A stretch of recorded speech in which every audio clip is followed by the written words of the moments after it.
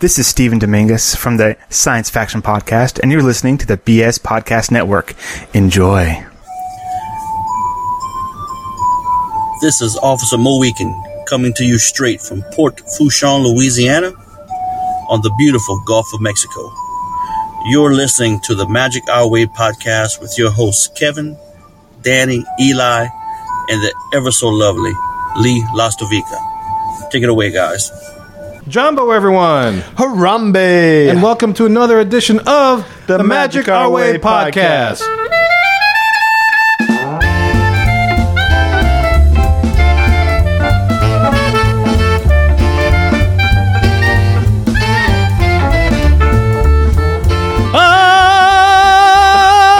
Asante Sana, everyone! You are listening to the Magic Our Way podcast from New Orleans, Louisiana, in the United States of America. We are artistic buffs talking about busy stuff.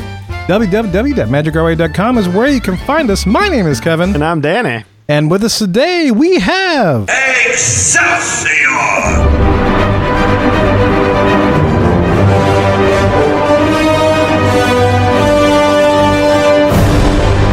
You know.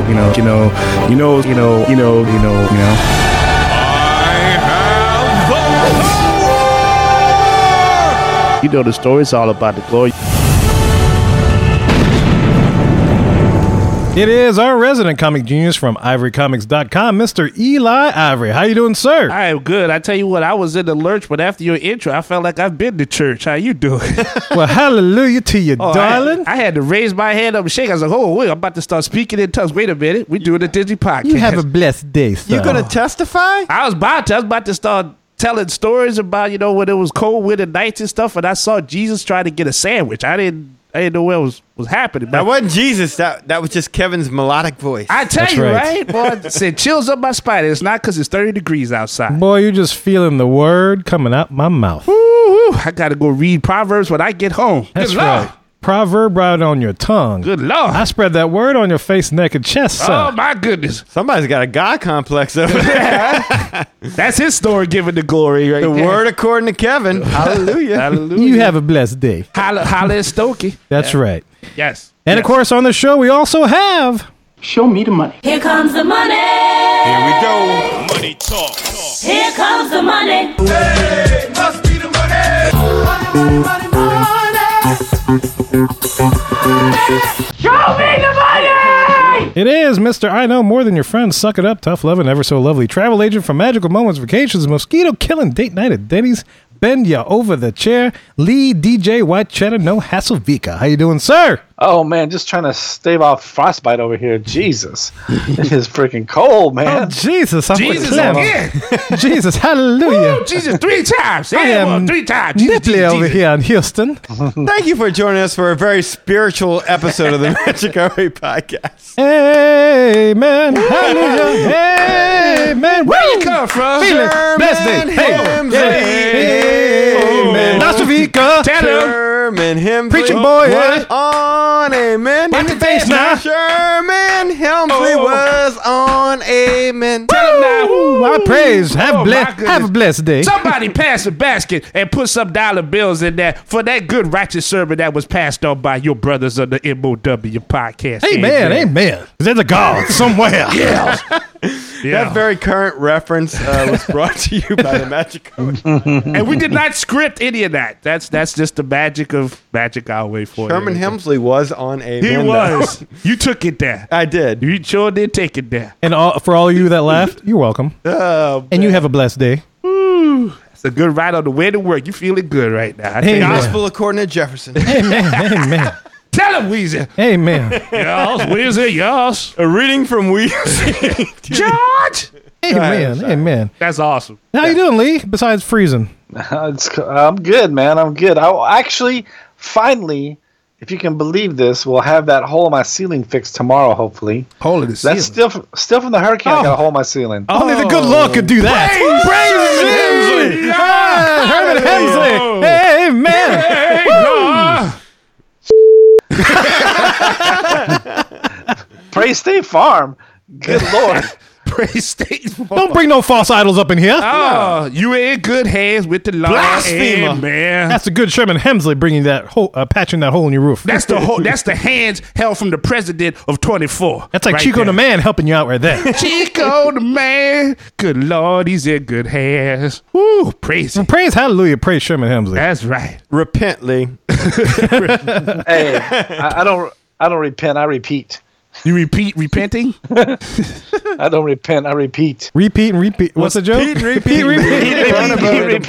Pete fell out. Who was left? Repeat. Well, guys, we hope you're having a blessed day and enjoyed our little intro there because we're about to get a little spiritual here on the Magic Our Way podcast because we have a great show for you today, man. We brought on Benjamin Lancaster from Walt's Frozen Head. In fact, he coins himself the intern for the Frozen Walt. That's right. Praise be to Walt. Praise be to Sherman Hemsley. Yes, the Honorable Walt, for there would be no partaking of this podcast without such a man. Yes, sir. Hallelujah. But we're going to listen to him chat about his movie project that he has coming up called The Further Adventures of Walt's Frozen Head. Yes. And if you are a Disney fan and you're on Twitter, you would know that Twitter handle of at Walt's Frozen Head without the O. And so, definitely we're going to chat with him about it, talk about the movie, just have a little fun, talk a little Disney, make a little love, have a little blessed. Mm-hmm. I don't know a little love. I don't know. I got carried away. Wow. So we're gonna do it a little dance, make a little love, and get down tonight. Get down tonight. Wow. And yet another timely reference by the Magic Our Way podcast. Yes. We've got a match in our outdated references bingo. Okay. Oh, did you win? Yes. Hey, I thought I was close. Listeners, let us know if you would like outdated reference bingo for the Magic Our Way podcast. We'll post it on our website for you to download and play along for every show. Outdated reference bingo. Absolutely. And if you happen to get it, then maybe we'll have a prize for you. Who knows? Sure. Yeah, bingo actually spells Sato. Yes. Guys, Walt's Frozen Head. We're talking to him. Enough of my jibber jabber. Let's go make some magic.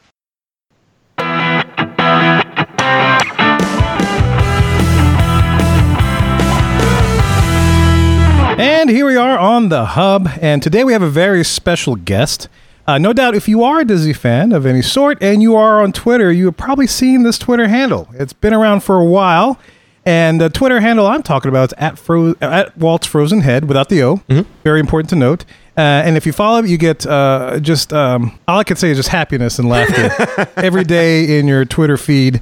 Just reading the posts that he puts up because it's one of the Twitter handles that I started following a long time ago, a while back. Mm-hmm. And it's just a lot of fun. But today we have from Walt's Frozen Head I'm not exactly sure what you do with the Twitter, if you run the social media, if you run the whole conglomerate, but I'm going to just say that you're associated with it and your name is Benjamin Lancaster. I like to say I'm Walt's intern on Twitter.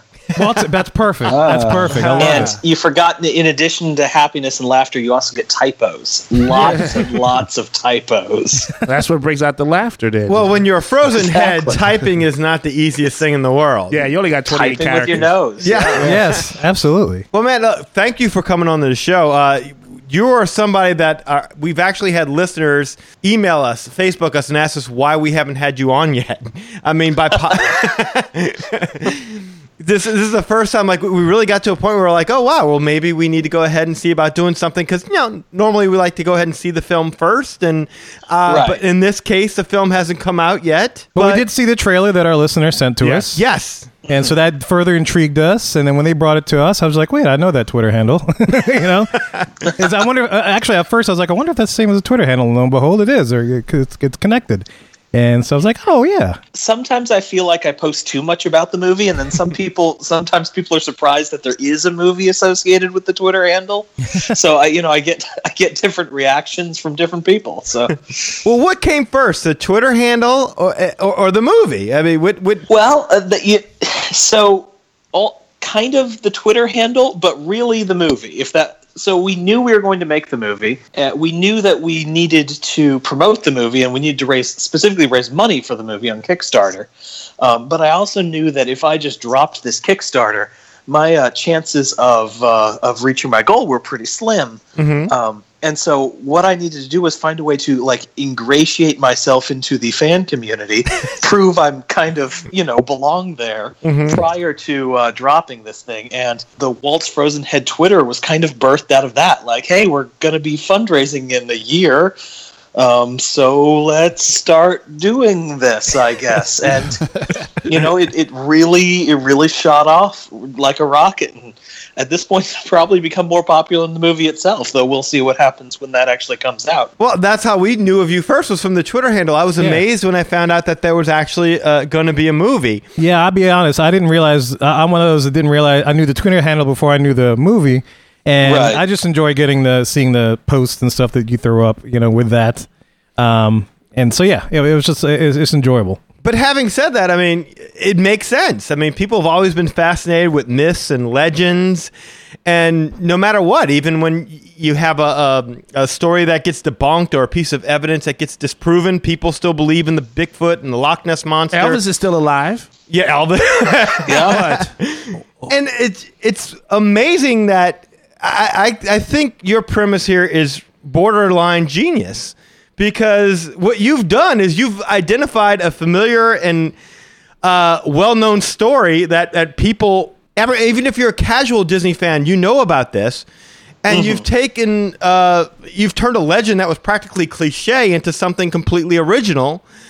And I'm fascinated by it. Like, I hear the premise behind what you've created there, and already in my head, there's a movie playing that I'm anxious to see. You just on the premise alone, you sold me. Oh, well, great. How did you come up with it? So I was getting my master's here in Orlando in film at UCF, and I was just kicking ideas around with a few of my friends one night, and I think we were just pitching titles. We weren't even pitching ideas, really. And one of the titles that came out was The Further Adventures of Walt's Frozen Head. Like, that came before anything. And so, it's obviously ridiculous, and we all had a laugh about it. And I came home and, was telling my wife about this funny conversation I had with a couple of my friends, and she was like, no, you got to make that movie now. Like, no, like, all right, I guess this is what I'm dedicating the next 5 years of my life to. From this stupid little conversation that I had. And, and then it sort of pitched the rough outline of the film based on the title alone. Well, because that is a powerful title. The Further Adventures of Walt's Head. I got to tell you, I mean, because right away, people are going to see that, and a couple of people are going to be turned off.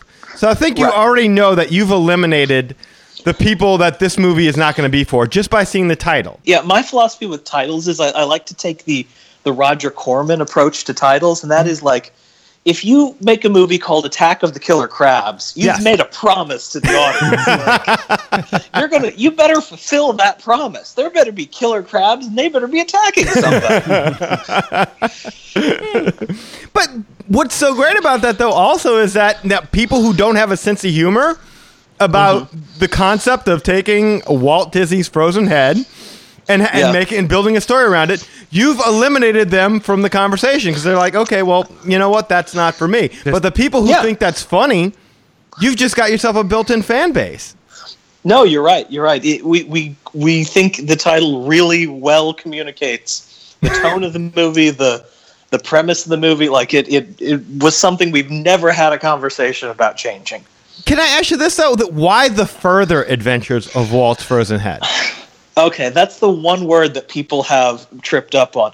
And I think the implication is that this isn't the first time that Walt's been thawed out. He's just not allowed to go anywhere. So he may have been like, I don't know how, if you watch the other Kickstarter videos or things, but we've dropped little hints here and there, and that is the idea that Walt is continually, every year, it's an annual tradition, to thaw Walt out and get his opinion on how to run the company the next year. So the movie starts with this annual event occurring. The president of the company and the CEO and the various vice presidents all coming in for their yearly meeting with Walt to kickstart the new year and to go over the sales reports and to go over the numbers and all the new attractions and things like that, and to get his rubber stamp on things before they put him back under for another year. So we knew this wasn't going to be just like a fish out of water 1967 or 1966 rather to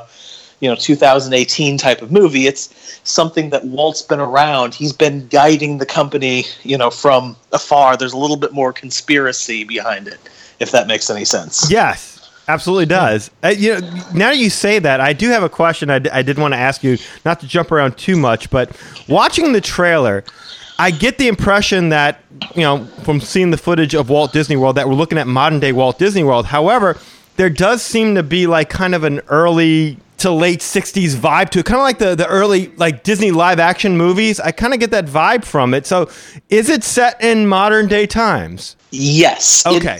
It is set in 2015. Okay. We that's when we shot at Disney World, and things have changed, and we are not planning on updating the edit to reflect some new changes and things. Like you will see the hubs under construction. They're talking about movies that are coming out. There's a reference to The Good Dinosaur on its way. So some various things that are very much 2015. And part of that was we just had to decide, okay, this is the year the film is set. I got you.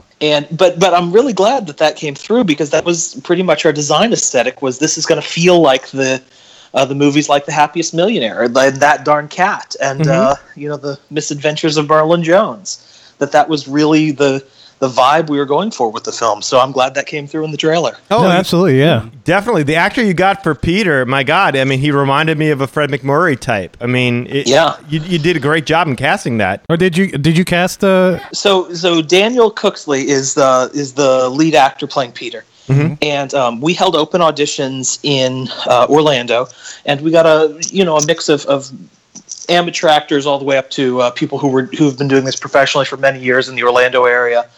And Daniel walked in and had done a ton of stage work, and had done a few smaller films, and we sent out the casting announcement under a false title. We actually titled it The Florida Project. This was before there was another small Florida film called The Florida Project. My God, on the cutting edge, man.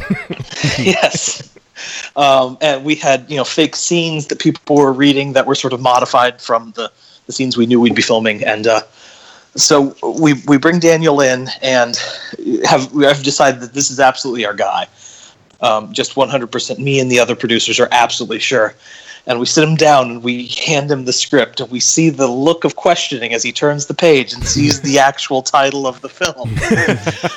And he looks up, and we are just smiling at him, and he says, "So you have permission?"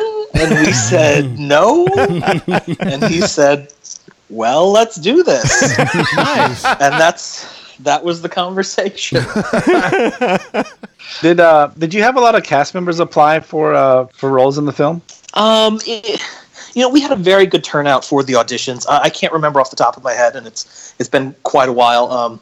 It's always sort of a mixed bag when you do these sort of open auditions for a film that doesn't have, isn't SAG-AFTRA or isn't in the budget range that can really afford to be attracting that kind of talent. We got a lot of people who do professional work here and kind of live off professional theater, and then do the films as sort of a little bit more of an exposure piece. So that kind of is the bread and butter of this level of filmmaking at this point in Orlando. So when you were writing the movie, did you have anybody in mind? Obviously, you weren't going to be able to get whoever you wanted to, but who you got was a very well-known name in the Disney fan community. What was in your head when you were writing the role of Walt? What did you envision? I really didn't have a particular actor in mind for Walt. For Peter, I had Jack Lemmon in mind. Yeah. Nice. Going back to the sort of 1960s aesthetic, I don't think he was ever in a Disney film, but he sort of feels like he could have been. Uh-huh. But for Walt, I was, at best as I could, trying to picture the guy who hosted the Disneyland TV shows in the 1960s. Yeah. So I think when hearing that sort of voice in your head really helps me sort of write some of that dialogue. So how did you wind up casting Ron then? Ron, we reached out to, this was after we had shot the entire rest of the film. I had actually met him at a screening of a documentary called The Dark Side of Disney. Mm-hmm. Oh, okay, and, a little while later, just sent him an email to see if it'd be something he'd even be interested in auditioning for, and he said yes and submitted a video audition. And we just thought not only was he absolutely perfect for the role, but he also brought with him this sort of cachet of the fan community, and it was just a perfect combination, I think. Yeah, it was a brilliant choice. I mean, it really was. And for those who don't know, Ron Schneider is the original Dreamfinder, right? The walk-around character that you would run into in the park. Yeah, it's completely amazing. You know, Yes. when I saw his name on the bill, and I was like, "Is that the same person?" I was like, "It sure is, man. It's Dreamfinder," and that's awesome. So I know we're jumping around here a bit, and let me just kind of get back to beginning. Were you a Disney fan growing up? Absolutely. Okay. I visited the park when I was 5 years old and when I was 7 years old. And I can't tell you in between those times how many times I checked out the unofficial guide to Walt Disney World from the library just to read like what had come that year. Knowing I wasn't going, like that was off the table, but like, you know, I can at least read about it, right? You know, that's that. You know, the internet was around, but I'm not really on it. You know, I'm a kid, and but like those books, you know, guidebooks were essentially what I was reading to get my Disney fix back then. No, I completely understand that. When I was younger, you know, other than the trips, I discovered the Birnbaum guide in like a flea market. And that opened my whole world to like tour books. And then I remember hearing somebody talk about the unofficial guide. And so I started picking that up. I'm like, oh my God, there's so much information. This is great. The world before the internet. How about that? Yeah, and I kept every one of the books. Did you keep your books? No, I only ever got them from the library. I didn't buy them. Oh, okay, yeah. Because I would always want the newest one. Right. That was my thing. So like whenever the new one came in, I'd check it out from the library. Nice. I can still tell you the shelf they sat on. Like it was very kind of like Belle checking out her books. And I'll have this one again. Exactly. Yeah. Something like that. You read it all, So this started out as a Disney fan who loves going to the parks. So did you grew up in Orlando? No, I grew up in St. Louis. Oh, you grew up in St. Louis. Okay. Right on. And so Walt Disney World is more your park, or did you go back and forth between that and Disneyland? Or I had actually never been to Disneyland until I was well an adult. Like it was only Disney World. It was the park that was 14-hour drive, you know, in the camper. So staying at Fort Wilderness. That was our family vacation a couple times, and it just got me hooked. And I think we went back one time later after right when I graduated from high school or something. But there was a long gap in there when my Disney fix was the guidebooks, and then I think the beginnings of the internet fan community during that time too, like Jim Hill Media and Mice Chat and things like that. Oh my God. Okay, yeah. Taking me back. Wow. Jim Hill Media. Oh yeah, Jim Hill Media was like bookmarked in when I was in college. Same here, man. It was practically my first stop whenever I logged onto the internet. yeah, mine was in news groups, the Rec Arts Disney Parks news groups before they had all the website stuff, newfangled things. But yeah, But you know what's great about that though is that Disney would never make a movie like this. We know. I mean, this is a great reimagining. Disney would never make a movie like this, and no other studio would have the balls to make a movie like it. It would take a Disney fan to do something like this. Right. because it's something we'd love to see. Yeah, Exactly. absolutely. Right. No, you know, I kind of knew that going in, that this was a movie that I really wanted to exist, and that no one with any sort of like financial stake in it would ever risk the money because it's, you know, so risky. Exactly. Right. So like this is the only way to make this kind of film and to tell this sort of story. That's it. Exactly. You hit on something that no one else could. And no other major studio would be granted permission to shoot in Disney World. Right. That wouldn't Right. happen. Yeah. And obviously, if Walt came back, that would be one of his things. He would want to. He would want to see Disney World. So Yeah, because every like Disney fan always wonders what would Walt think today. well, particularly of of what he sees. Epcot. Yeah, Particularly of Epcot, because that was his last dream. So absolutely. let's get into the actual element of shooting in Walt Disney World. All right. Once you have this idea, how far afterwards do you contact a lawyer to find out what you can and can't do? So it's not too long afterwards, but what I will say is there were several people who would speak to me, but not like in official capacities. So, so I was going to UCF at the time, contacted their legal department and walked through some of the issues there. What I can tell you is that when we get into fair use, there's never been court cases that really clearly define things out. And, it's one of these things that at the end of the day, like, I think what we're doing is 100% legal. I hope Disney agrees with that assessment.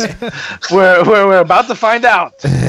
We will find out. Well, but this is after Escape from Tomorrow. Does that kind of movie give you confidence? You know what? If they could pull this off, I could definitely get away with this. It wasn't so much as giving me confidence, but it did let me sort of tell other people, well, someone else has done it, too. Like, someone else has made this happen before. And so you're like my kids? Like, well, so-and-so did it.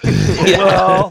Well, it wasn't just me and some friends too. I was going through the MFA program at the time and had access to their equipment and had access to their facilities, but I had to like sign some paperwork and things and like show them that I had a plan for things like this. And it was there was a bit of proving to some professors that had to go on that this was indeed feasible. So we did have a little bureaucracy to manage, and in return we got some excellent professional equipment and lighting and such. So how many people all right, so you're going to go film a scene. How many people are walking through the turnstiles? First of all, how do y'all get through the turnstiles? I mean, I guess it depends on what he has. Yeah. If he has a Steadicam or a gimbal, or I understand if this is trade secrets and you need to tell us to, mind our business on some of this, so feel free to. But just out of natural curiosity, how did y'all do this? Okay, so we shot on Blackmagic Pocket Cinema cameras when we were in the park. Only about 20 minutes of the film were shot in the park. 20 minutes of the finished film, I should say. That took place over about 3 or 4 days of filming on Disney property, some of which in the park, some of which sort of outside, the Ticket and Transportation Center and that sort of thing. So we were filming on Blackmagic Pocket Cinema cameras, and we actually would take the cameras and the professional lenses out of their, big heavy-duty kit boxes and put them into smaller, off-the-shelf from Walmart discount camera bags, break them up into several groups that we're bringing in. We only had about 6 people at these shoots. Okay. And then we loaded everything up into a stroller and pushed the stroller around as our equipment cart. That's awesome. That's dedication. That is awesome. Brilliant. Just like the movie. Exactly. That was the stroller we actually used for most of our equipment during that time, too. Yeah, I just looked up that camera. My God, that's small. That's like a little... a little point and shoot, if not smaller than that. That's incredible. That's awesome. And that picked up all the sound that you needed for, or did you have extra equipment for sound? No, we made the decision early on, and one of our producers was like, "Yes, we need to go for this. We need to sneak in wireless lavs and and the whole thing." Wait! I can talk my way out of. I'm shooting this camera at this wall. I'm not sure how to talk my way out of, and I have wireless microphones. So every bit of dialogue and sound has been recreated in ADR process that we've shot in the parks. Okay. So that was just, we knew going in we're going to take 100% out of it, and not only was that because we knew that that would just facilitate it being a little bit easier, but also because I don't know if you've noticed, there's a lot of copyrighted music that gets played in Disney parks. Oh yeah, and we knew that would be a bridge too far for our fair use exemption. Mm-hmm. Beyond with it just be a mess to edit around. So that was some very good rationale for us to not record live sound. So we recorded the sound just onto the camera as a scratch track, and then replaced it in post-production. A lot of hours spent in sound booths with our actors trying to replicate their lines they said on set over and over. Oh my God. Oh wow, that's incredible. Now, you said that there's about 20 minutes of film that takes place within the park itself. How many days? That was shot in the park. Okay. How many days did y'all spend shooting total? Okay, so total, our shoot was about 2 weeks of principal production, and then I want to say we had 4 may have been 5 days of pickups about a month later. That after we had sort of settled down a few things and we had a location fall through, and so we had a few things to do about a month after Principal. So we shot the 4 days in the park. We knew that we sort of edited together, did some rough cuts to make sure we had everything we needed to go forward. Then we announced our Kickstarter for production, because the 4 days in the park were actually the cheapest shooting days because we only have 6 people on set. Even if you're paying to feed everybody at Disney prices, you've only got 6. Right. Yeah, I'm guessing I went to Casey's Corner and didn't go to the we went Pecos Bill. Like there's You treated him nice. Yeah, a little Pecos We treated him nice. I don't know, Pecos Bill. It's fine. It's nice. Good. Nothing wrong with that. Yeah, we're good. We also, snuck in a ton of water bottles. Most of the time where he's carrying around Walt's head, there's actually about 8 water bottles stuffed in that bag just to give it some weight. Nice. And because we needed a place to carry the water bottles. So it really served a dual purpose. So now, is one of y'all reading Walt's lines off camera? I mean, how are they? Because they're having to react to this bag. Right.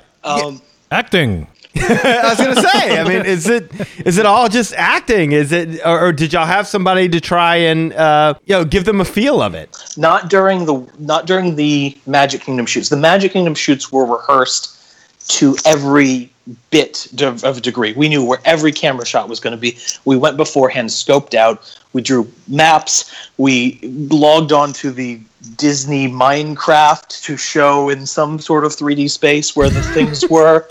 Camera's awesome. Going to be here. Actors are going to be here. Every shot, every reaction, every bit of timing was planned on those shots in advance, intimately. Like we spreadsheets and the whole deal. We even had weather contingency plans. It was all written out and done in advance. That was our most planned days. That's incredible. Because then we're moving into regular production, some of which is outdoors, but all of which has a much larger crew. So we have between 20 and I think our biggest shoot was 50 people on set at any given time. So it's just a circus to take care of someone. Our biggest shoot was the executives walking through the hallway, and that I think that made the original trailer. I'm not sure it made the one we have here. There's a line about miracles from molecules that I know was in one of the bits we've released so far. That was our biggest day. These long dolly shots inside a power plant, and that was traditional filming. Obviously, we're not sneaking into a power plant illegally because there's a little more of a legal ramification there. Yeah, there's some serious security happening. You bring that up, and that makes me want to ask you this, because there were a couple of shots there. I'm like, did they really get into the utilidors? And I couldn't quite tell. Did y'all didn't sneak around? No. We were not backstage. So the utilidors were. I don't know how familiar you guys are with Orlando generally, not necessarily just the parks. Yes, a little bit. Yeah. A little bit. Fashion Square Mall was the first level of the utilidors. The things behind the mall stores. I don't even know what you'd call them. They're utilidors in a mall. Yeah. Oh, like the little hallways. Yeah. That mall probably paid y'all to go there, I would guess. Oh, I don't want to say they let us film there. I want to say nice things about them. Lee, have you worked that mall? Do you know that mall he's talking about? I'm very familiar with that mall. When I ran that district, there was several years ago. I won't say how many, but yeah, I'm familiar with that mall. But it was a whole different mall when I was living in Florida. It was actually a mall we were trying to get into, as opposed to trying to get out of now. But I heard the theater there is really nice, for what it's worth. Well, there you go. Theater is nice. I've seen several things there. Go for the Fashion Square Mall. Go for the theater. Yeah. Yes, there you go. That's what it says on the outside of the mall.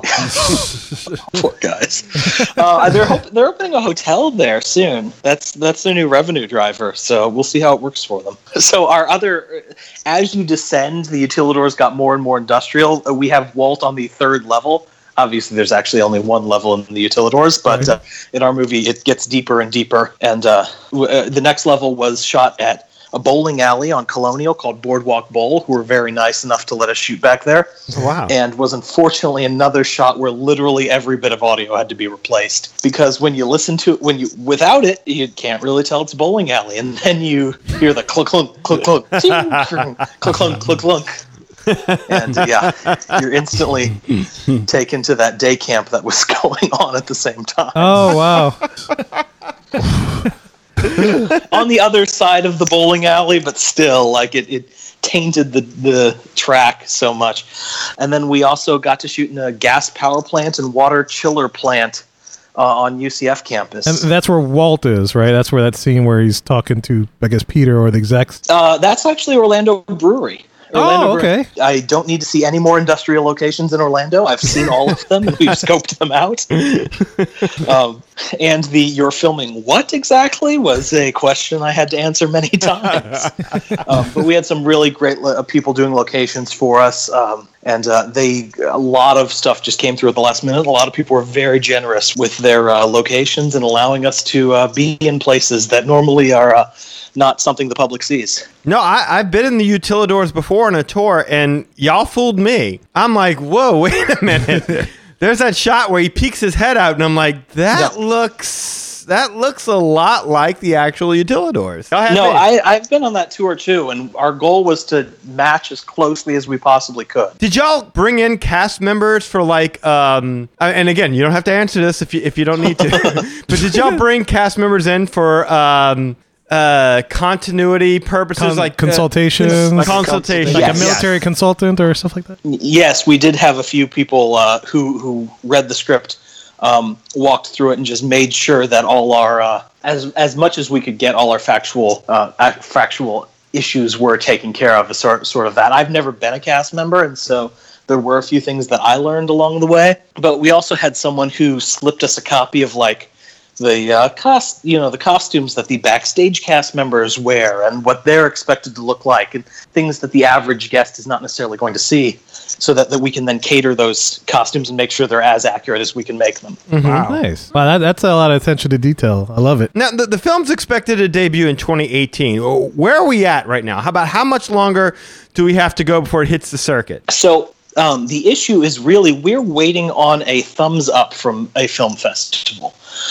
We've submitted to a few, and we're really trying to get in one of the top tier in this round, and then sort of as you go further, you work your way around the film festival circuit, as you will. So the sick game you're playing is like, is this the best one I can possibly get into? No. Because, your first time has to be special, apparently. That's what my wife said. Yeah. Film festivals really want that premiere status, especially the larger ones. And so, we're in those consideration for a lot of those right now, and hopefully we will be able to make an announcement soon. But we're as eagerly anticipating it as everyone else is. Just out of curiosity, when y'all were filming around the parks and stuff, did you ever have anybody approach you and ask what was going on, or could they tell what was going on? Or yeah, we never had anyone approach us. A few people were giving us some funny looks and things like that.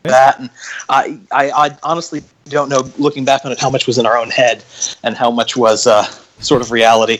We were all communicating through text, this long text message chain. With what was going on, and hey, the security guard's been watching us for a little while, we might want to move on and do something else now. That sort of thing.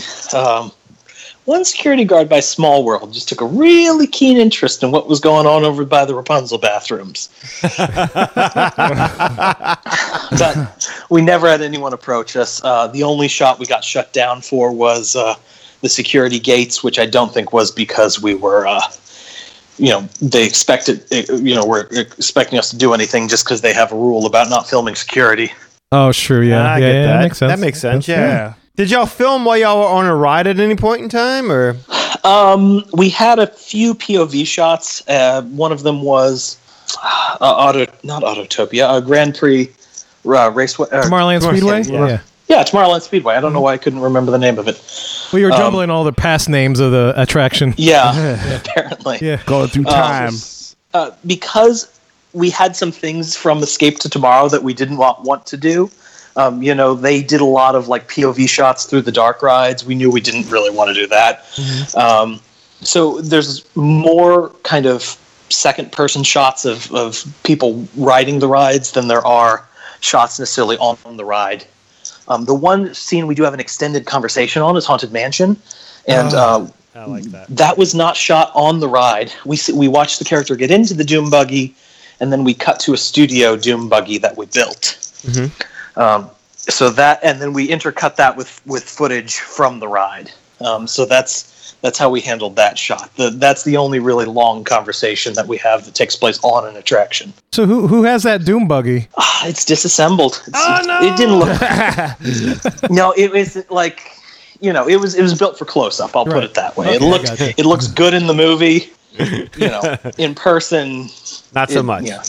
You don't need it in your bedroom. That's a little movie magic. That's all. A little movie magic. Little bit of movie magic. Did y'all ever discuss? I mean, y'all stayed in the Magic Kingdom, right? Y'all never discussed going to Epcot or anything else? At some point you have to sort of say this is the scope of the movie, mm-hmm. And we kind of just wanted that one day adventure. That was sort of what we went in saying. No, it's. Yes, they could go a lot of places. They could go here. They could go there. They could go to the resorts. But one day adventure. So that's what we kind of limited ourselves to. I would have loved to do Epcot as well. It just, for me, this movie was about the Magic Kingdom. Mm-hmm. Makes sense. It could be a sequel in the future. He wakes up and he's like, whatever happened to the Epcot idea that I had? Further adventures, so that's it. That could totally work. Peter, take me to see Epcot. As soon as I saw this, I'm like, you know what? I'm thinking comic book. I'm thinking graphic novel, man. I'm thinking you could really have some fun with this. You could, yeah, absolutely. There's a lot of different ways you could go with that. No, that's true. I mean, one of the things I've also really wanted to get into in the future is narrative podcasts, which I really enjoy. Okay. And so that's another opportunity. For right now, let's see how this movie does before we start, planning out the cinematic universe. But the answer be this. Okay, now you don't have to tell me what happens in the movie. Just right. You can say yes or no.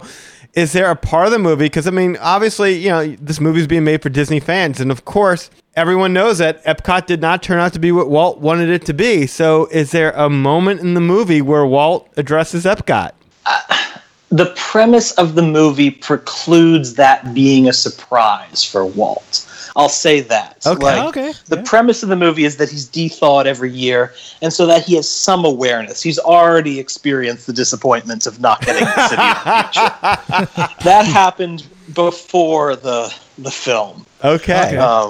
That's my answer, I suppose. That's a great answer. No, that really is well done. That Walt is acclimated to the failures of Epcot at that point. Yeah. I like that. Well, first and foremost, I mean, again, don't have to say it if you don't want to, but has Disney been in contact with you at all since you've made this? So it has been totally radio silence on that end. Oh, wow. We'd like to keep it that way. Sounds good. Oh, no one from Disney is listening to us. No worries. Yes, indeed. I am absolutely positive that the company is aware of this, that it has been a footnote in a meeting somewhere. And all I can figure is that the decision is, not now. We'll see what happens if we make it any further. But when it gets nominated for an Academy Award, we gotta talk. Or a Sundance Film Festival, we need to talk. Okay, so I gotta assume you're making this. There's two things you're concerned about: backlash from Disney, backlash from maybe fans who don't get that kind of humor, right? Mm-hmm. Yeah. What in your mind? What were you most worried about when you were making this movie? I was most worried about every time my Fast Pass didn't work the next week, the next month, because I thought they're on to me. They watching. That was every time every time the Fast Pass didn't work in Jungle Cruise, I was like, oh, this is it. This is it. They're going to swarm and take... Someone's going to pull you off to the side. Yeah, you remember that movie you shot here 6 months ago? No, that was the irrational fear. I want to say I kind of knew the stakes going in. I want to make sure that the other people involved in the project are obviously protected. Our main actor has since been in a Disney Channel film. So hopefully it hasn't hurt his career prospects too much. So, I went in with my eyes open. worst they can do is trespass me, I suppose. And if that happens, I'll be very sad. Yeah, obviously, but I would not think so. I mean, fortune favors the bold. Yes. Look at it that way. If you can dream it, you can do it. There right? you go. I mean, that's something. If you don't do somewhere it, I heard that. That's right. If you don't do it, somebody else comes in and do. You be like, damn, and you start kicking yourself. So it's better that you do it and then take the chance with it. Ultimately, the reaction I got from people who read the script beforehand was that they were like, I need to go visit Disney World again. You know what? I need to go visit Disney World again. That would be a fun thing to do. And so I think we made an 80-minute commercial. I don't. If you don't want to go to Disney World after watching this movie, I think we kind of did it wrong. So, I mean, if Disney wants to come after us for an 80-minute commercial, go ahead, I guess. Yeah. Think of all the revenue I brought you. Yeah. Exactly. Yeah. Look, I bought 6 Florida resident multi-day passes just to get in and make this movie. I mean, that's a big expenditure. And you could say craft services in the park, man. That was all y'all. Yeah. Spent a lot of money on that. It was a team effort. This was team building. Mm-hmm. We worked this out. All right, just so I understand. Okay, so everyone is aware of the premise of the film in the sense that Walt gets thawed and he tours the park and that kind of thing. But just going back to Peter for a second, the other main character in this, I get the impression Peter is a single dad from the trailer. Am I right? Peter is a dad who is currently separated from his wife. Okay. So they're not living together. They're having some troubles, and his daughter is growing up, and that is a major pressing concern for him right now. The idea of letting go of your little girl. I gotcha. That makes sense. Mm-hmm. Yeah. Well, anyway, is there anything that you want our listeners to know as far as how they find out more about the movie, where they can follow you? We'll have all these posts in the show notes, of course. But just let our listeners know where they can find you in the Disney fan universe. The best place to follow me is on Twitter at Walt's Frozen Head, no O in Frozen. So twitter.com/Walt's Frozen Head. That is where you'll get the snarky commentary and the opinions and the some movie news. If you follow us on Facebook, that helps us out a lot. That is facebook.com/Walt's Frozen with an O head. We got the real one for that. That is almost strictly just movie news, some behind the scenes stuff, but stuff that's specifically pertaining to the movie. The Twitter's better because you can go there, you can get the information and the fun. Okay. And then if you can check out our video on YouTube and watch it 6 times on 12 devices, we'd really appreciate that. I think every one of us here qualify for that. Fantastic. I watched both trailers. I did that at lunch, man. Yeah. No, you really, you've stumbled across something really great here. And the fact that the Twitter has been so entertaining for so long, I'm excited to watch the movie. I cannot wait. I gotta admit, too, really quick, that is a good effect that you did with Walt's head, or like the actor being in the device, and then like that. Oh, thank you. That cool lighting. It's I was like, and that's all done after y'all shot the movie, that's right? What I figured. Yes. Walt was a box with a green screen on the front of it, a green panel, and that our visual effects artist David Loomis, who's local freelance visual effects artist and web programmer, I think. He's been doing every effects shot. He is our visual effects team, and he's been doing a fantastic job. So I still get little updates from him saying, hey, can we put some more pipes in the cryo lab? And I'm like, David, sure. Well, more pipes, more fog. More cylinders, more exactly. more future. He is tireless, and I can't thank him enough. Making the movies this long process, at one point you have 50 people who will drop anything and do exactly what you say, and then you wind up and it's like you sitting at a computer with like 2 people that you're frantically emailing. So you go from this very lonely, like you sitting at the computer writing a script to gathering a team, building it up, getting some actors, getting a crew, big days on set. You feel like Cecil B. DeMille in the middle of it, and then at the very end, you're like, oh, let's pull this scene back 2 frames.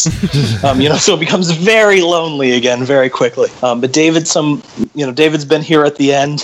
He didn't actually come on until about the same time Ron did. When Ron's doing all his work for the movie, he's just by himself doing it to a green screen, or it was. No, it was just a black curtain behind him, and it was a empty sound studio here in Orlando. So.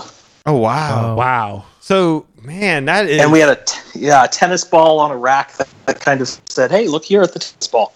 That we'd move the tennis ball for the next shot, and kind of we realized it was easier to move him than to move the camera, so we left the camera still and put him on a swivel chair, so that we get the appropriate angle. That's serious work to do that. Yeah, absolutely. It was 3 days of that. So well, it definitely looks like it's gonna be a lot of fun, and I know myself and us and a lot of our listeners are looking forward to checking it out. I think Lee has a question, right? Lee? Actually, I just wanted to see if I could throw a couple listener questions at you before we hang up. We do like to get our listeners involved in the show whenever possible. Both Kirk Landry and Harry Bernstein asked some questions that you've already addressed. But I'd like to ask a couple of things from Richard Hercher, who is actually the person who brought the trailer to our attention. So all right. I think it would definitely be take a quick second and throw a couple of these at you. Would you be interested in making a sequel? You'll have to see how the movie ends. I'm just not sure.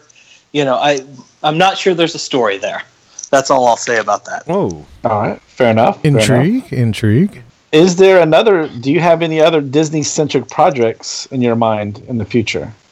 Not Disney-centric. I'm really still throwing all my efforts into this. The one I've kicked around for a long time that would sort of be an extension to this is a guidebook to Walt Disney World as if it's written by Walt's Frozen Head. But that's something I really want to see how the movie does. And if the movie is really successful, that's something you might see in the future. Oh, that'd be awesome. I would see that. That would be sweet. I'd definitely check that out. All right. And then last question, is there anything in the creative process you look back on and say, I will do this differently in the future? Yeah, my one big regret is that instead of naming the main character Peter, we'd named him Chris from Orlando. That's the one that beats me up, because that would have been such a great ongoing gag. Yeah, that his name is Chris and he's from Orlando. I imagine though, y'all had to have filled that with a lot of inside gags that a lot of longtime Disney fans are going to get, though, right? There are definitely. There are. I mean, there are obscure jokes that I've had to explain to our non-Disney crew members and cast members, and then but I think the Disney fan is just going to find so much more in this movie and so many inside jokes that it's going to be a great rewatching experience as well. Some hidden Mickeys in there, so to speak. Exactly. All right. Well, thank you for your time, sir. I just want to make sure we got Richard out there since he brought you to our attention. All right. And then just to wrap up, our last final question that we asked of our guests.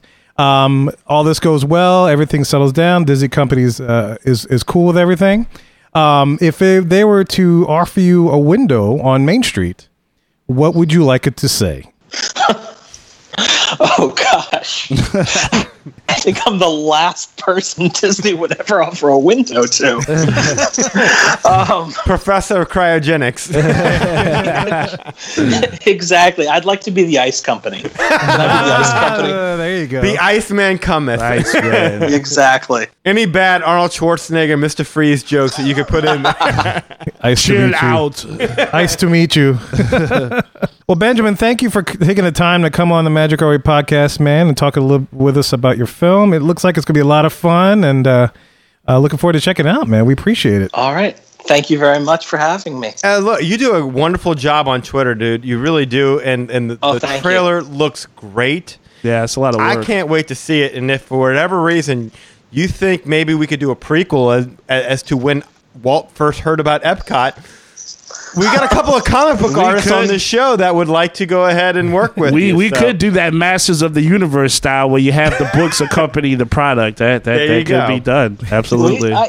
We'll talk. Okay, Benjamin, thank you so much, man. We appreciate it. All right, no problem. Thank you. Thank you, Ben. All right, thanks, man. Have a good one. Bye.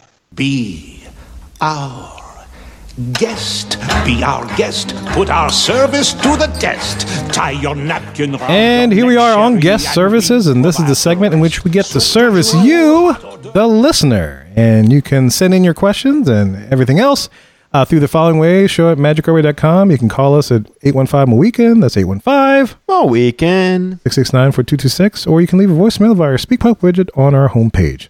And today we have a little bit of a trip planning question from a well-known Mohican, Eric Grubb. And so this question reads like this. Good day, gents. I was listening to episode 200 and flipping through some photos on my phone of the world trip we made in early December of my son. So these are photos of his son to the trip to the Disney World. Okay.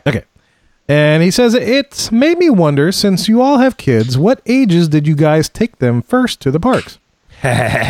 Or at least the first time you took them where they could process at least somewhat what was going on. How was that experience for you and your wives or exes or whatever since Eli's single? How did your kids react?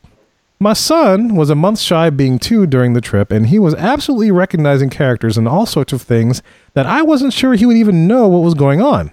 We just booked some flights for May to head out to California, and we'll be spending some time at Disneyland. I'm really curious to see how much more he'll likely get out of this, with him nearly 6 months older by the time we get there. Just curious to hear your stories about your first trips, or at least the highlights. Grubb. P.S. Tell Lee sorry, this is going home for me. No need for travel agents on this one. Yeah, so his basic questions, how old were the kids when we first took them? How were their experiences? How was your experience? How was it for the kids? And everything else. You out of there. And Lee, you're fired. You out of there. You're fired. You're fired. Your services are no longer needed. That's right. Never mind, you got a family to feed. And a hole to patch up. Ceiling to Never fix. mind, you got a hole in the roof.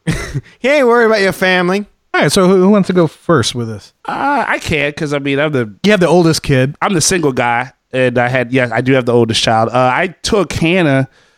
I would say she's about 8. 8 years old? That sounds about right. That was the first time she went, and at that point she was already watching like shows on Disney Channel, so she had an idea of who the princesses were and everything. But her biggest thing was Hannah Montana at the time. She had a ball. I mean, we went with Danny's family, and so like we saw all kind of stuff. I mean, she was old enough to go on some rides, but not all of them because of her height. So that was good. So, you know what I mean? So it wasn't like, okay, you stay here, I'm going to go and, do this ride. So she got to experience some of that. She had like, the Bippity Boppity Boutique. She got to dress up as Hannah Montana. She loved that. Although now she's embarrassed with that picture because she's like 18 and adult and stuff. But yeah, I mean, but my daughter had a ball. The first time she went, she loved it. We had, like the character breakfasts, so she got to take pictures with, Alice and let's see, Mary Poppins, Pooh. So I mean, and she had like the whole signature book. So I mean, she had a blast. I mean, every picture we took, I remember distinctly. There's a picture we took when we were outside Everest. Danny, I'm sure you remember this. It was like me, her, you, Anna, your sister. Mm-hmm. I mean, your parents. Like I mean, this girl's grinning from India. Every picture that was taken, we took a picture with Goofy. She loved it. So. Yeah, I think I think for me, I was glad to be able to take her at that age. I don't think there's anything wrong with taking your kid at a younger age, but at that point, that's really good because they're already immersed in the world before they actually get to the world. You know what I mean? So they could relate to a lot more, is what you're saying. It's like if you take them somewhere, you don't have to say, hey, look, that's that character. They already are seeing the character. They're already running a beeline to the character and hugging him and everything. Like, okay, all right, we gotta take the picture. So it made the experience a little more easier for me because I didn't have to guess what she would like or what I think who she wanted to take a picture with. It was more like, all right, here's the plan of things. These are who you're gonna see. And then if a face lit up, I was like, all right, this is easy. I like this. So sweet. Lee, I think your kids are probably the next older in this. Yeah, I think so. They're teenagers now, so yep, that's accurate.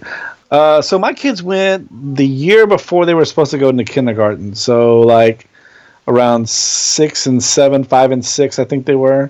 Yeah, 5 and 6. That sounds right. And I think that's a real good age for them because they can get on just about everything. And it was a lot of fun, man. And the funny thing is that my wife was actually pregnant with my youngest son at that time. So technically, they all three went on that first trip together. Nice. But that was my first trip as well. I had never actually had the pleasure of going to Disney World when I was a kid. So that was my first trip as well as my wife's first trip. It was all of our first trip. So it was great, man. And they had a good time, but I think I had a better time because I fell in love with Disney from that trip, and I was just hooked ever since. But yeah, man, they had a blast. My son got to be the chef of the day one day at the resort. He got to make this big ass ice cream sundae thing. It was pretty cool. My daughter had a good time too. She was, I think that was the trip where she knocked her tooth out on Space Mountain because she had a loose tooth and it got knocked loose. Yeah. So so just a lot of memories from that vacation, man. My son learned to swim on that vacation at the pool at the All-Stars, and so it's like, yeah, man, I think that's a great age because they're cognizant of what's going on. They're big enough to where they can walk and got to carry them, and we still have some strollers to push them around a little bit, but for the most part, they're pretty independent and they can have a good time with it. So yeah, that was a fun day. That was a fun week. Cool. I'll go next. Okay, so so I'm a Disney fan, right? So I'll go to Disney regardless. No. If you had to guess, I know I like to hide it. You're pulling my leg. I just came out the Disney closet, and here I am. Is it Be April proud. Fools? No. All right. Just I'm just a fool. But yeah. So my oldest, I have three daughters, and so my oldest, I took for the first time when she was 6 months old. Probably, definitely not cognizant. It doesn't matter. She could recognize, of course, the stimuli that was going on. It's like taking a watermelon. Pretty much. Yeah, I just had like a little piece of fruit just sitting there and just, But, it's funny. All the cast members loved her. It's like, oh, she's so cute. Da, da, da, da, da. Like, yes, thank you. But anyway, yeah, so there was that. The second child we took when she was a year old, and the third child we took when she was a year old. Wow. Basically, yeah. Okay, I started taking them when they were young. Whether or not there's an appropriate age, I didn't care. I'm going regardless. Yeah. They had just as much fun in the baby care centers as I did in the rest of the park. So, I mean, you had was things cool. to do. Well, you no memories of them at one? Like, how did they react to it? Oh, yeah. When they were younger, when they were 1, 2, 2 was, I think, the age of when they started really reacting and understanding what was going on, or the characters and the sights and stuff. Or at least they recognize the shapes of their characters and the faces and stuff. Because, it's on the TV. We had a DVD in the car where they'd watch it and stuff like that. But yeah, when they just loved it. I mean, first of all, they love the hotel. Yes. We'll get into a hotel and they just start running around, just going nuts. Like, wow, we're in Disney. I was like, well, there's a little bit more than that. But, if you enjoy this, that's good too. Go for it. Of course, the baby care centers, they loved going in because it was air conditioned and it was quiet, so it was a chance for them to kind of decompress from all the stimuli from the parks. Did we ride a lot of rides? Probably a lot of the slow ones. Definitely Small World. They love Small World. Mm-hmm. And what's funny, the one ride that we took them all on, regardless of age, was the Haunted Mansion. Because I had a theory. It's like, okay, if I grow them accustomed to this particular ride and just show them it's really not scary, they'll be okay. So far, it's worked. Nice. So it's like, we say, we're going in Haunted Mansion, we're going to Mansion. And at first, they're like, I don't want to go, it's scary. It's like, but you've been on it 4 times. Really? Yeah, you've been on it 4 times. You know what to expect. Oh, well, okay. So in my mind, I'm going, yes! I did it. Success! Sucker! That's right. I have them acclimated to Haunted Mansion, so now they're scared. Now, the one ride that we took I guess there were 5 and 3? No, not 5 and 3. There must have been 7 and 4. We took the 2 older ones on Dinosaur. Oh, wow. Probably not a good idea. No. Yes, indeed. They came out balling and everything. It was crazy, but it's like, okay, we'll wait on the younger one. How's therapy coming? Oh, it's going well. It's going well. But they've been on Haunted Mansion. But they've been on Haunted Mansion. That's important. They worked out there. He got to build up to the other. That's all. Yeah, dinosaurs are not so into dinosaurs and stuff like that. But yeah. But no, it was cool. It was a very enjoyable experience. It's a little bit of work. I mean, we went into the understanding that my wife and I, we're not going to ride everything that we normally ride, but if we really wanted to, we could do the baby swap. But we really just enjoy taking pictures with the kids You know, if they wanted to see a character, meet a character, we'd go meet with a character, hanging out at the hotel, maybe doing a little swimming in the pools, which I never hardly ever do in the hotels. But with them, they like swim. We'd take a day break, and I'd actually get to experience that. And I look forward when I can take them to the water parks. So I'm sure they're just going to go ape over that. Oh, the water parks. Yeah. But yeah, we just love walking through property, walking through downtown Disney, just taking the sights, shopping, of course. They see the toys and they just want to shop, get everything, Mm-hmm. Yeah, no, it was a good experience. Yeah, they were young, but that's how I roll. Yeah. Oh, Daddy. I know the exact date. It was May 22nd, 2012. We took Lily to Disneyland for her second birthday. She celebrated her second birthday at the Plaza Inn of Disneyland with Pat E. Cake. That was the chef that came out. Wow. They got to make their own cakes, and Mickey and Minnie came out, and everything was doing well. So wait, your child's first Disney experience was Disneyland? Disneyland. The Mecca, the home of all that is Disney? We raised her right. That is awesome. We took her awesome. for her very first experience. She went to Disneyland, and we thought it was just so appropriate that was how we started her off. And it was all of our first experiences in Disneyland. Was that when you stayed in the Disneyland hotel? It was when we stayed in the Disneyland hotel, and she loved the hotel. She loved the monorail pool. She jumped around. She was so excited to be there. And it lasted the entire trip. But the one thing that let me put it like this. The very first day we got there, we're walking in. We've checked in. We're about ready to go to the parks. As we're walking out, we see that the Disneyland they're doing a breakfast, like a character breakfast. Yeah. Okay. And we're like, "Well, are we hungry? Why don't we grab something to eat?" And we see it's a character thing. And we're like, "Okay, well, this is as good a time as any. Let's see how she responds to characters." And I'll never forget. It was Goofy, and the first time she saw Goofy, her face went pale, and she got stiff, and she got a little afraid. She got a little frightened. But she held it together all the way up until Goofy tried to engage with her, and then she lost it, and she started to cry. Oh. And she did not want any part of characters. That's the one thing I would caution you at. Like, under 2, like Lily loved the submarines. She loves the Storyland boat ride that we went on. She loves Small World. She even did Haunted Mansion well. It was the characters, and I've heard people say, it's like, look, there's something... If your child recognizes that the characters are a little bit spooky, it's because they're smart. In fact, you know who told me? Andy and Amy? Amy was the one who said that to me. She's like, that shows a sign of intelligence because their little brains recognize something's wrong with this. A little off about this thing here. I don't quite trust it. And I've told this show in the podcast before. I'll tell it one more time because I think it's been a long time since I've told it. We went to go have a character breakfast. Was it Paradise Pier Hotel? Is that what it is? Yeah. Okay. In Disneyland, yeah. So we're over there. We're having character breakfast, and there's a spot where you walk in, and Mickey stands there, and he takes a picture with the family, and then the family goes and has their seat. Well, we just so happen to be seated right by that place. So we walk in, we have our picture. Lily stays all the way to the far opposite side. We take the picture, we go sit down. Lily was just so happened to be positioned with her back to Mickey as we're there. So as a suspicious child would, with Mickey Mouse behind her, she kept having a tendency to look back to see how far away that mouse was from her. And the more she looked back, the more Mickey was like, oh, here's a little girl who wants to engage. So Mickey would come up and attempt to play with Lily, and Lily would proceed to have a meltdown in the middle of the restaurant. And Mickey would do his, I'm so sorry kind of thing and back off. Up until shift change would happen, which happened about every 30 minutes. So then the new Mickey would come in, and then the new Mickey would proceed to approach her, and Lily would proceed to lose her mind and start screaming again.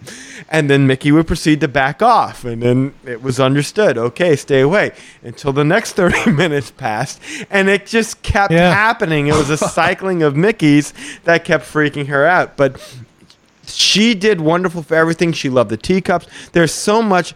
at 2 years old, kids are eligible to enjoy Disneyland. Yeah. Don't be surprised if they're a little scared of the characters. Yeah, no, absolutely. I totally agree with that. I don't blame her there. Daddy, Mickey watching me.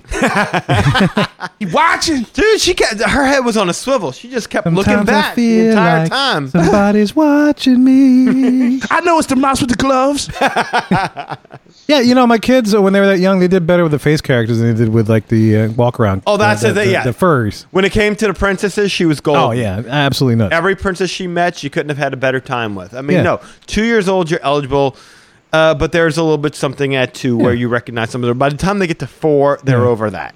Yeah, and you know what I had done with the younger kids is I read somewhere that, one parent had suggested having the kids watch the Sing Along with Mickey series, if you're familiar with that. Yes. And basically that was shot at Walt Disney World, and it shows the characters, the fur characters, the masked characters interacting with little kids. They're singing and dancing, do all of kinds of things.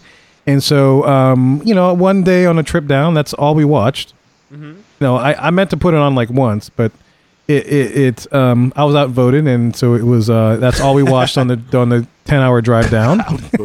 Wow! And that's not a long video either. That's like maybe 30 minutes. So it was over and over.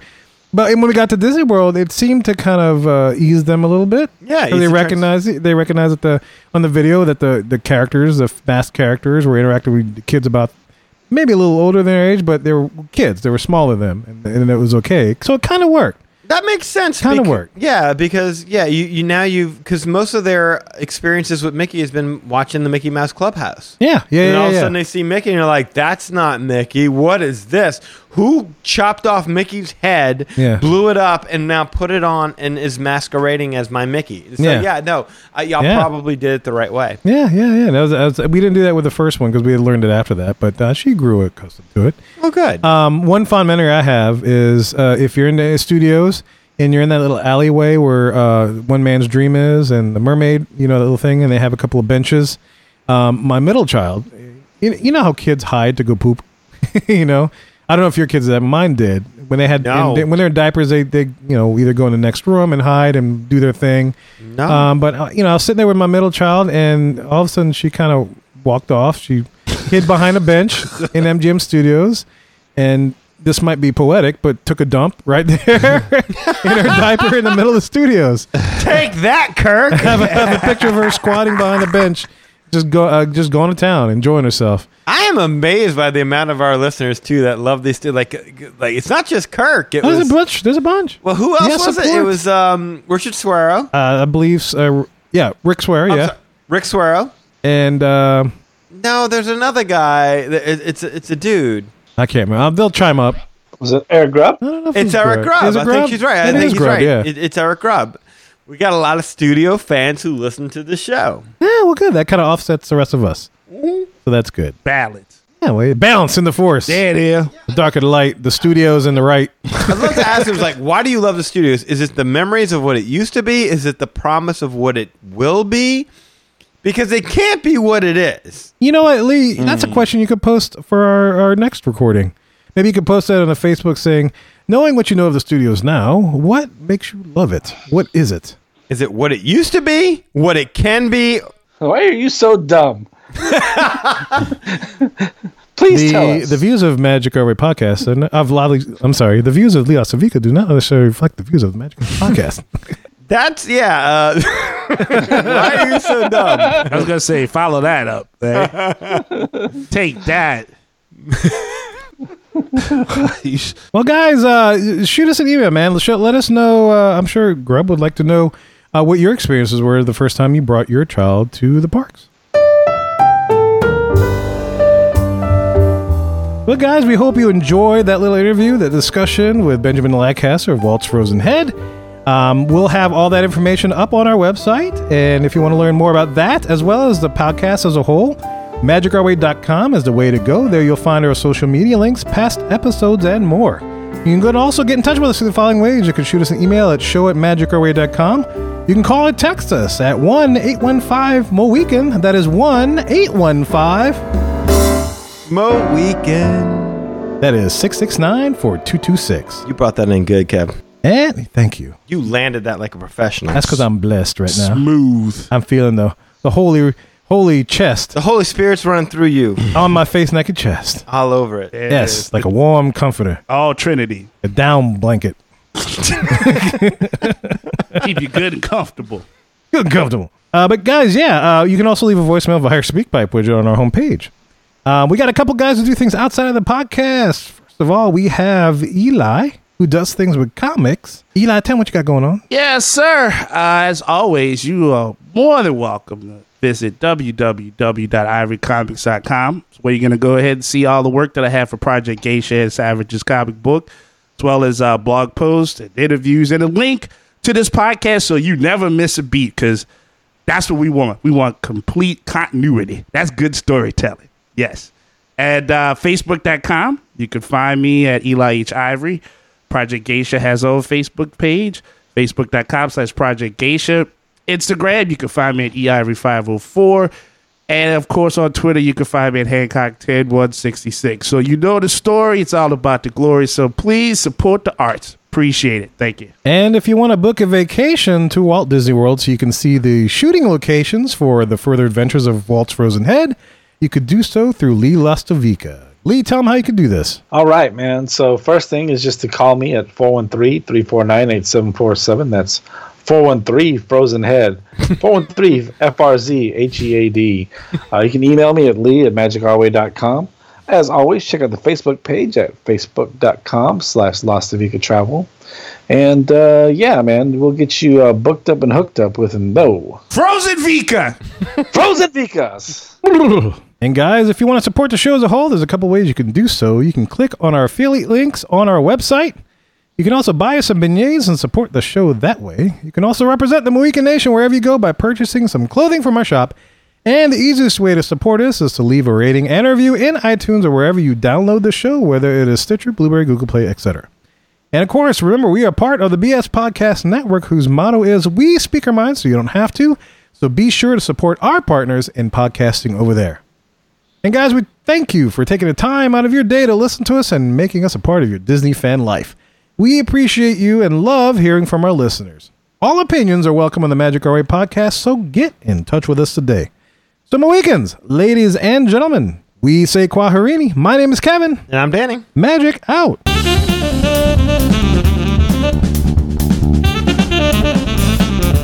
I have every intention of eating those bananas for breakfast, but I still somehow end up with tacos. Frozen popsicles. Supposed to say frozen head. I almost did, and I was like, I don't want to. That's a weird vision of eating someone's frozen head. So I was like, no. I'll go with popsicles. Frozen head. The bare necessities of Mother Nature's recipe. Hey guys. Hey. You hear that? Yeah. Yes. You know what that is? Tony Bennett. It is Tony Bennett. Oh, man. Italians recognizing Italian. You know what song he likes that? What song is he singing? Well, the song that Lee couldn't sing when he was trying to do it for the Navigator. Oh, wow. Hey, but do you know what I'm listening it on? This is Mad Hatter Radio, which is a online radio station of Disney fan stuff that we have partnered up with, man. How you like that? Partners here on the Gulf Coast, Magic Our Way and Mad Hatter Radio. Oh, creative buffs on radio stuff. That's I like right. it. Yeah, it's good. It's another outlet. You know, it's what's good about it. Yeah, let me tell you what's good. But you hear Tony Bennett, but you could probably hear Bare Necessities done by like a metal group, a heavy metal group. You could probably hear a country version of this. Oh wow! You could probably hear like a funk version, James Brown type of. Give me a Bare Necessities. Oh now, get up again. Oh yeah, you know? Hot tub. What you say now, Disney? That's right. You can hear that all on the station, man. They don't just give you the normal spiels and attraction sounds, but they give you every creative variation that other artists have taken to the standard Disney songs. Like Tony Bennett right here. This little jazzy version of the Bare Necessities. You know. I'm thinking about Goodfellas right now. I don't know why. Bada bing, bada boom. Bada boom. Bada bing, bada boom. Bada Go ahead, boom. listen to this station, okay? It's good for you. It's good for me. It's going to go ahead. It's going to help you out. It's going to make me out. It's going to be really good. Okay? Mad Hatter Radio. Bada bing, bada boom. Just do it, huh?